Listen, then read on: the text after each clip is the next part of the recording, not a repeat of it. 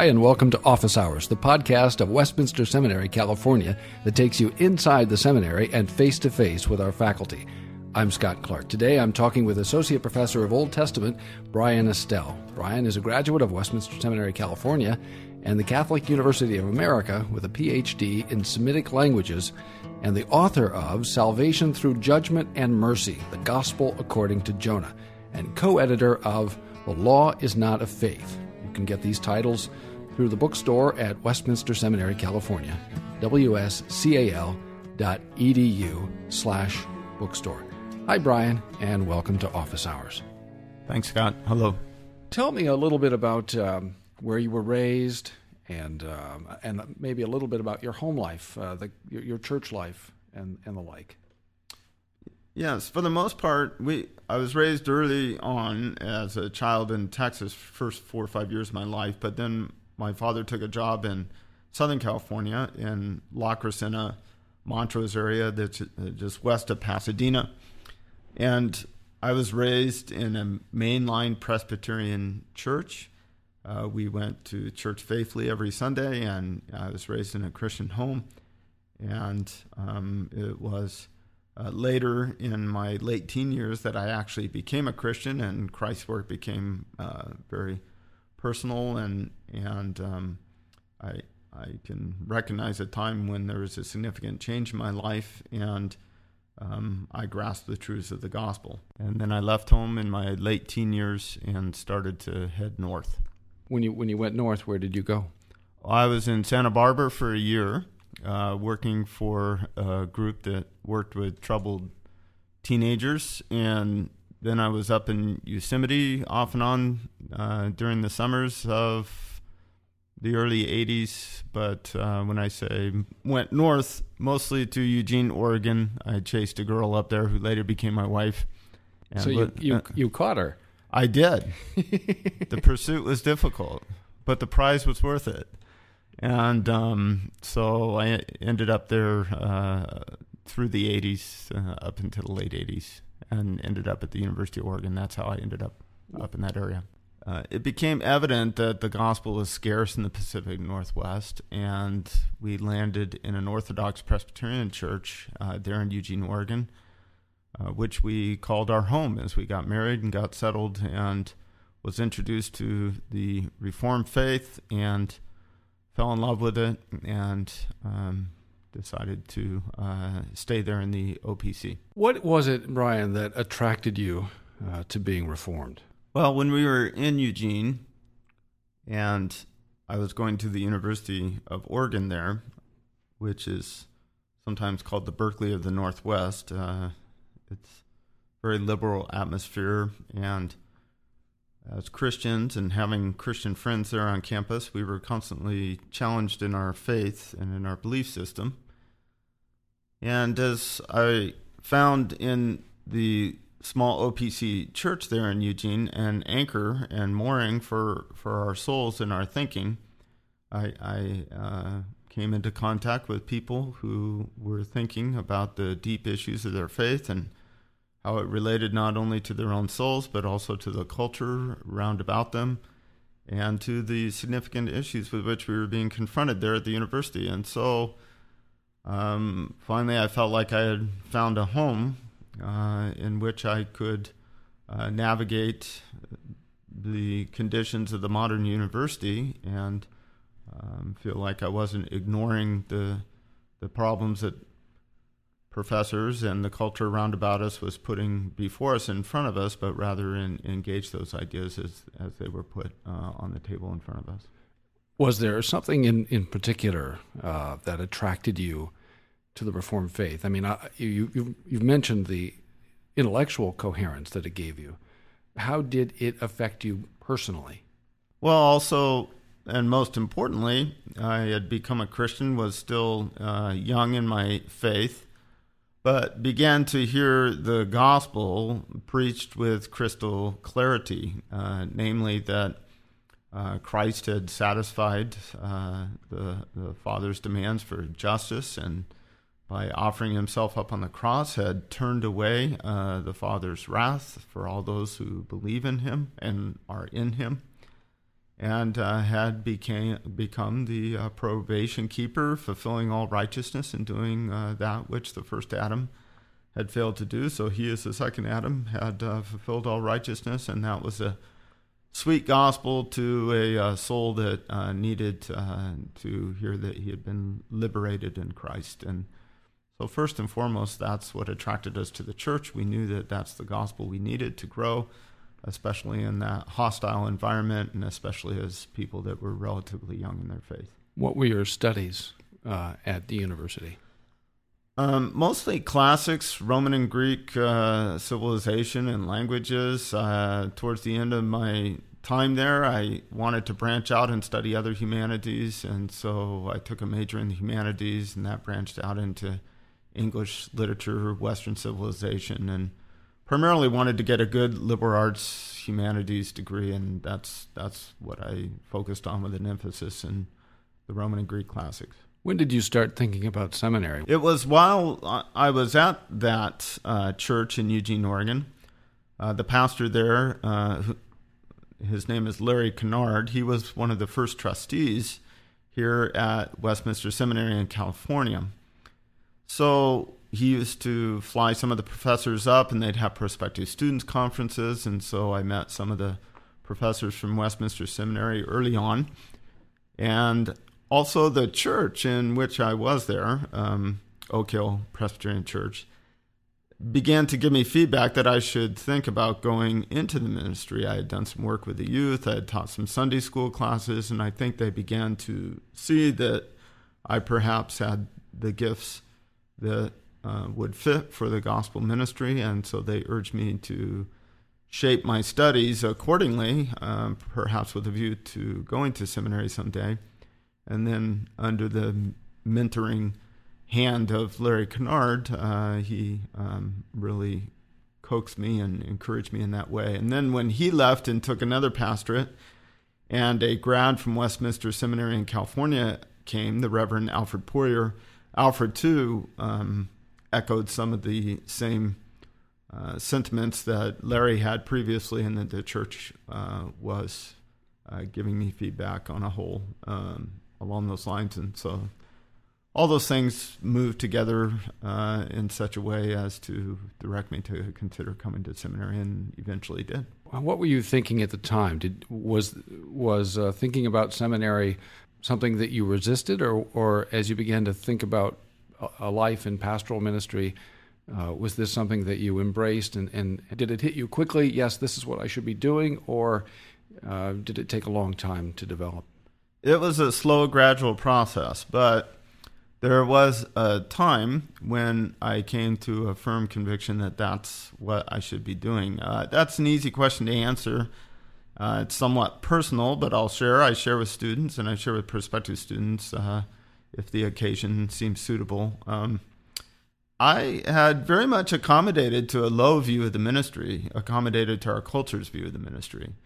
And so what I really needed to do, Scott, was to repent of a low view of the ministry. And God used a number of people and a number of things to accomplish that in my life and my soul. Both Larry Kennard and Alfred Poirier, my own pastors, and then the elders who were in that church. And also used, interestingly enough, Ed Clowney's little book called To the Ministry. I had read that 2 or 3 times, and it fell on deaf ears. But then through a constellation of experiences and gradual growth, when I read it the 3rd time, it hit me like an anvil on the head. And Ed's book was basically communicating the point that if God has called you to the ministry, even if you're gifted to do other things or pursue other careers, he will have his way with you, and this is indeed the most noble aspiration to have, and the most noble calling to which one can go after. And so to make a short story long, it was Ed's book and those gentle pastoral influences in my life that made me decide to come here. And once I decided, I did not want to turn back. It was everything I wanted to do. I wanted nothing more than to come to Westminster Seminary in California, receive the training I needed to go into the pastorate. And so once I got here, I was like a little kid in a candy shop. You couldn't turn me back. And I was delighted to be here and pour my whole heart and soul into the program. Yeah, when you were ordained, you became a metaphorical fisher of men, a fisherman. But there was a time in your life when you were a literal fisherman. Is my memory correct? That's true. When we were in Eugene, there was a couple who came to the church there. They were Reformed Baptists. The man came to study law at the law school at the University of Oregon, and the woman came to do a master's in English literature, Duncan and Leslie Fields. We became, that is my wife and I, Lisa, we became very good friends with them. They were part owners of a commercial fishing operation in Kodiak, Alaska, and after getting to know them a couple of years, they asked us to come and join them, which we did. So for about 8 or 9 years during the summer, we made our way to Kodiak every summer to participate in harvesting salmon, and then would return in the fall to go to school. So we're thankful for that job. It was arduous labor, long hours, and a very different kind of experience being out in the bush all summer and being away from civilization. But the fact of the matter is it funded a lot of education, so we were very grateful for it. You continue to have outdoor interests. Maybe you identify with Machen a little bit. You have a fondness for mountains and for being outdoors and climbing and the like. That's true. In fact, as I was introduced to the Reformed faith and the story of Old Princeton and the story of Old Westminster and Machen's courageous stand against liberalism, one of the things I was attracted to as I read about him and the biographies about him was that he had a delight in the mountains. One of my favorite essays that he wrote and spoke on, I think indeed it was a radio address, if I remember correctly, the first time it was given, is the mountains and why we love them. And when he was over in Germany and would go to the Swiss Alps during the summer, rumor has it he used to dance around the guides there as he would climb up in the mountains in the Swiss Alps. But yes, very much. My wife and I met at an outdoors camp, and similar to Outward Bound, where we used to guide people out into the backcountry in Yosemite, and I had a love of the mountains and still do, and have climbed quite a bit over the past 30 years. What would be your most interesting climb? Have you climbed any famous peaks, or have you aspirations to climb any notable peaks? Oh yes, I do. But a climber's future resume and goal is like a writer's future publication. Sometimes person's private about that, sometimes public. Well, I climbed most of the big walls in Yosemite Valley. There was a time when my 20s and 30s where I spent a fair amount of time there, and so there probably the most memorable experience I had was climbing the Salathé route on the south face of El Capitan, which is about a 4-day endeavor, and I did that with 2 of my best friends.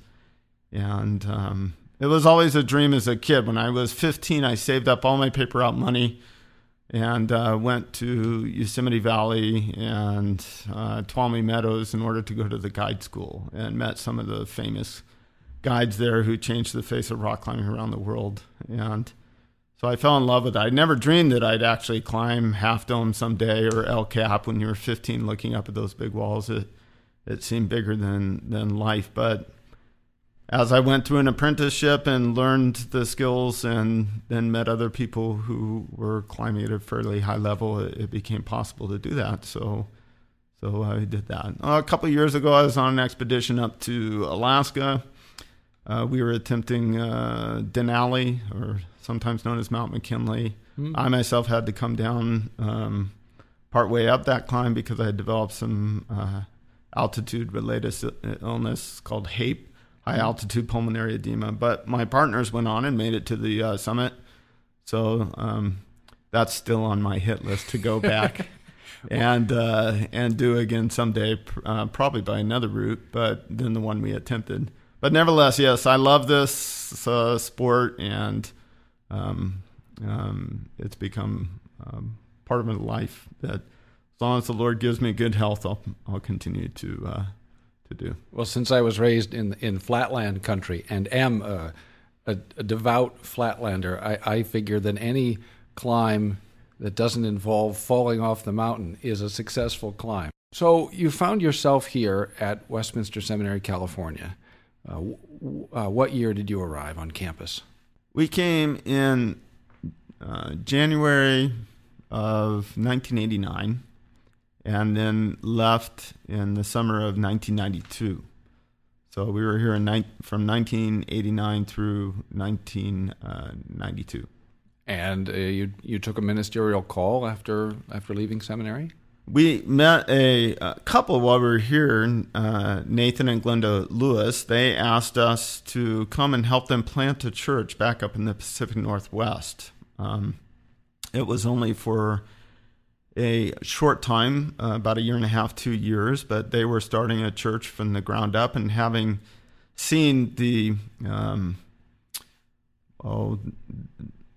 absence of good Bible teaching, Bible believing, Bible preaching churches in the Pacific Northwest, we were happy to help them and come alongside them and support them in that endeavor. They were in it for the long term. We were willing to commit to a couple of years and help them get that off the ground. So that was the first ministry that we participated in after leaving here. It's interesting that we have two faculty from the Pacific Northwest, and yet it's an area where Reformed Christianity, confessionally Reformed Christianity, is somewhat sparse. So that's an interesting providence that both you and Steve Baugh have connections to the Pacific Northwest.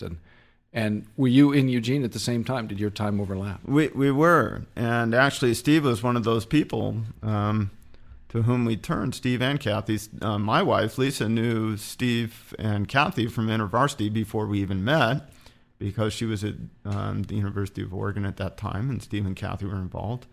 And then as we began to go to the OPC church there, we hooked up with Steve and Kathy, and we knew them over 30 years ago. And we would have never guessed that our paths would cross here, and we'd be serving at the same time at Westminster Seminary in the future. But as God's providence would have it, that's the way things turned out. While you were here at seminary, what do you think was the single biggest change you experienced? There were so many. It's hard to focus on one or to make one preeminent among others. How about a couple of them? That's fine. What comes to mind is, first of all, the instruction in the classroom. And I can remember often leaving the classroom, having heard a lecture, having participated in a discussion, and being mesmerized and awestruck by the majesty and compassion of God as it was communicated to us through the scriptures as they were being exegeted, or in a systematic theology class as Bob Strimple was unpacking one of the great doctrines of our cherished faith in contrast to other religions. So I would say first and foremost that, of course, once to personalize a little bit, once I was here, I fell in love with the Hebrew language. I also became enamored with biblical theology, not at the price or expense of systematic theology, but in its support of and in coordination with systematic theology. But I became enamored with the history of redemption and could see my own life begin taking shape, that I wanted to devote myself to these particular disciplines with a kind of narrowed focus, if you will, with regards to specialization. Where did ministry take you, your vocation, after you served in the Pacific Northwest? Well, when I was here, when I came, I did not plan on going on to graduate school. I did not plan on specializing in Semitic languages or laying a foundation so that I might be able to do work in biblical theology. But when I was here, once again, I heard feedback from the church and from some of my professors, one or two in particular that pursued me with zeal and said, Brian, you should consider going on and doing more education and schooling with a view to further preparation. So after we spent a couple of years in the Pacific Northwest, I began to pursue the possibility of going on to further grad school and specializing in Semitic languages. And the doors opened, and we ended up moving back to Washington, D.C., where I served in a pastorate part-time at Knox Orthodox Presbyterian Church, and pursuing my doctorate there at the Catholic University of America. They had a very good program in the area in which I was interested. And so we moved 3,000 miles away, had never intended when we got married to move all the way across the country and set up camp, so to speak, on the East Coast. But that was a delightful time. It was a wonderful church to be in. And the program at the Catholic University of America was extremely challenging and rewarding, and at the same time stimulating. And I'm very thankful for that institution and for the cordial way that they welcomed this Orthodox Presbyterian minister. It was a great mystery to my sister-in-law, who is a nominal Catholic, when we went back there, and she said, now explain this to me. What is an Orthodox Presbyterian minister doing going to the Catholic University of America in order to study Hebrew? This was a great puzzle to her. And but as I began to tell her why, she began to catch a little bit of a view of what was motivating us to go back there. And a few times you've talked about the neighborhood that you lived in while you were attending grad school. Yeah, we were in Silver Spring, Maryland. Since I was serving in the church there, we wanted to be close to the church. Knox Orthodox Presbyterian Church resides in a residential area just inside the Beltway, and so it's actually in Washington, D.C. We ourselves lived in Silver Spring, which is in Montgomery County, probably 10 minutes away from the church, and we lived in a small apartment while I was going to grad school, and then as we began to grow our family, we moved into a townhouse, and that's a very interesting area. It's very cosmopolitan. There were a lot of Jewish people in our neighborhood, so that was fun to interact with them. And the townhouse that we lived in was mostly Jewish people round about us, and so it was always fun when it would snow. All the kids would be out sliding on their toboggans, and we'd hear the Jewish mothers yelling at the little boys to put their kippahs back on, and so that was the exposure my boys had as they were back there in Silver Spring, Maryland. Scott Clark here with the last Office Hours giveaway code. The code is Machen 1936. That's Machen 1936. Be one of the first 10 people to email us at officehours@wscal.edu, and we will send you a free copy of Ned B. Stonehouse's biography of J. Gresham Machen. Be sure to send us your name, your postal address, mention that you heard this episode, and mention the code Machen 1936 to win. Now back to our Office Hours interview. When you came to Westminster Seminary, California to teach, you came back, what is it that has impressed you perhaps the most thus far in your career here? Well, a number of things come to mind. First, I felt honored and privileged to be asked to consider receiving a call and an invitation from this seminary. Westminster Seminary in California fits in its expression of its mission what is close to my heart with regards to the mission of the church. And having come out of Old Princeton and Old Westminster and trying to raise up an educated ministry, which believes that the end of the church is to rightly preach the Word of God, rightly administer the sacraments, and if necessary, also administer discipline to its members. That was the heart and soul of this institution, and I knew most, not all, of the professors that were here at that time. Frankly and honestly, the seminary had gone through a difficult time of transition, but I was very enthusiastic and excited about the potential colleagues that were here, and counted it a great privilege to perhaps serve alongside them in training people for the ministry. What do you love about teaching here, studying here, being in this community? Well, what I love the most is what I mentioned earlier on, and it's what I found in Eugene, Oregon, through that little OPC, is I love the fact that Westminster Seminary, California, is about the gospel and about Christ's work, magnifying, showcasing his wonderful penalty-paying substitution and probation-keeping, and imparting to the students, who in turn will impart to their congregants when they're called to the ministry, the liberating message of the gospel. And every single faculty member here is on the same page in that respect. And so, for example, we just sent another group of students out in commencement. We had a student reception and then also a commencement exercise the following morning. And if any visitor in the gallery who came had any doubts about who we were, what we were teaching, what we were about, they should not have had any doubts when they left, because it was crystal clear based upon the testimony of those students, which for some was very personal and poignant in the way they shared that this seminary and its education and curriculum, and perhaps as important, the professors who embody all that and want to inculcate these values and these doctrines in their student, are all about placarding the glorious riches of Christ's work.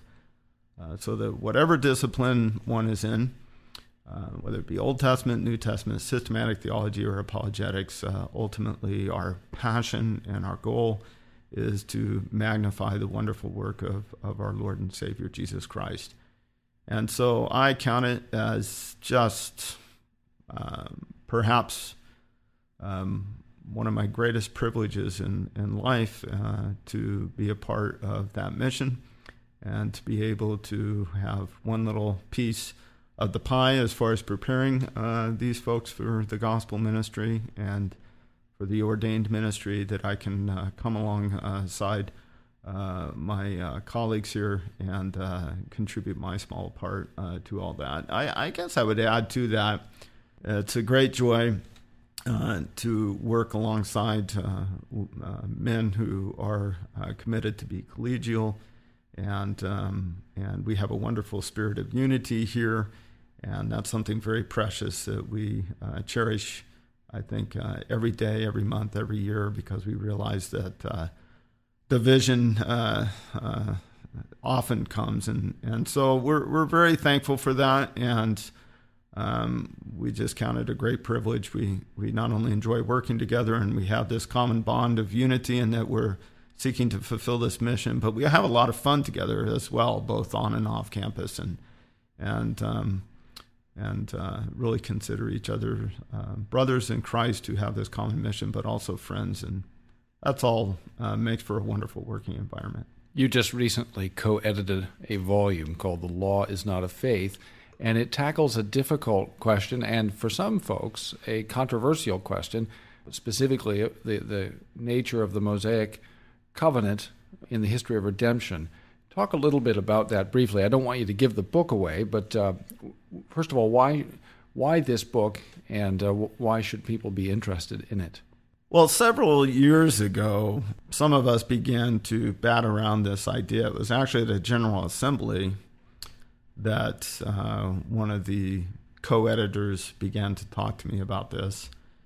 And I'm fairly reticent or conservative with regards to what I commit myself to do and write about. Life is very short, and I don't want to become overcommitted and perhaps do injury to other aspects of my life. But the more we talked about this, and the more we began, on the one hand, to hear issues and problems, some of which were on the surface and above, up above the water, so to speak, but others that were subterranean, but nevertheless down at this seismic level, both in the church on the one hand, but then all three of us are involved in the academy on the other and involved in scholarship.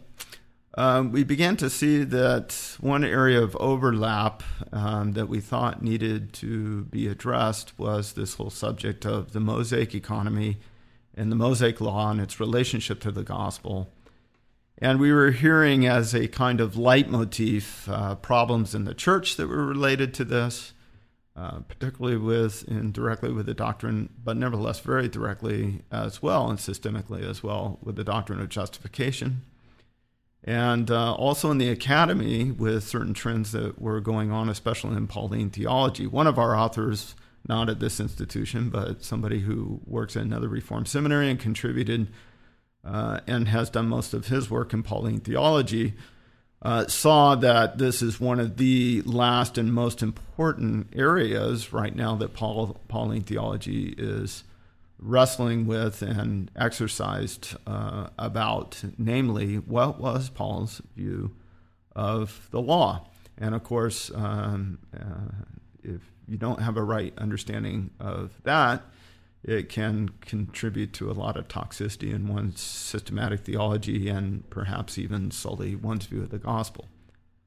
So we began to invite scholars to contribute to this volume, both in the area of the history of exegesis and the history of doctrine, historical theology, if you will, because we were convinced that this was a fairly ahistorical problem in the church. The church was not aware of much venerable and time-honored scholarship that had gone on with regards to the book. And then we asked biblical scholars, both Old Testament and New Testament, contribute exegetical essays. And then at the end, we wanted a couple of systematic essays, so we asked a couple of systematicians to contribute to that. Well, this is an important topic, and it's an important volume because it's really a unique volume in terms of its scope and in terms of the quality of the contributions and the way that they address coherently, as you say, this very important topic. If you're interested in this volume, you can order it through the bookstore at Westminster Seminary, California, wscal.edu/bookstore. That's it for this edition of Office Hours. We'll be back next month for another episode. You can listen to Office Hours online or subscribe and download it to your iPod or MP3 player. Go to wscal.edu and click on Westminster Audio. For more information about this podcast or about Westminster Seminary, California, visit us online at wscal.edu or call us at 888-480-8474. That's online at wscal.edu or call us at 888-480-8474. Copyright 2009, Westminster Seminary, California. All rights reserved. You are permitted to reproduce or distribute this material in any format, provided that you do not alter the wording in any way and that you do not charge a fee beyond the cost of reproduction. For web posting, a link to our website is preferred.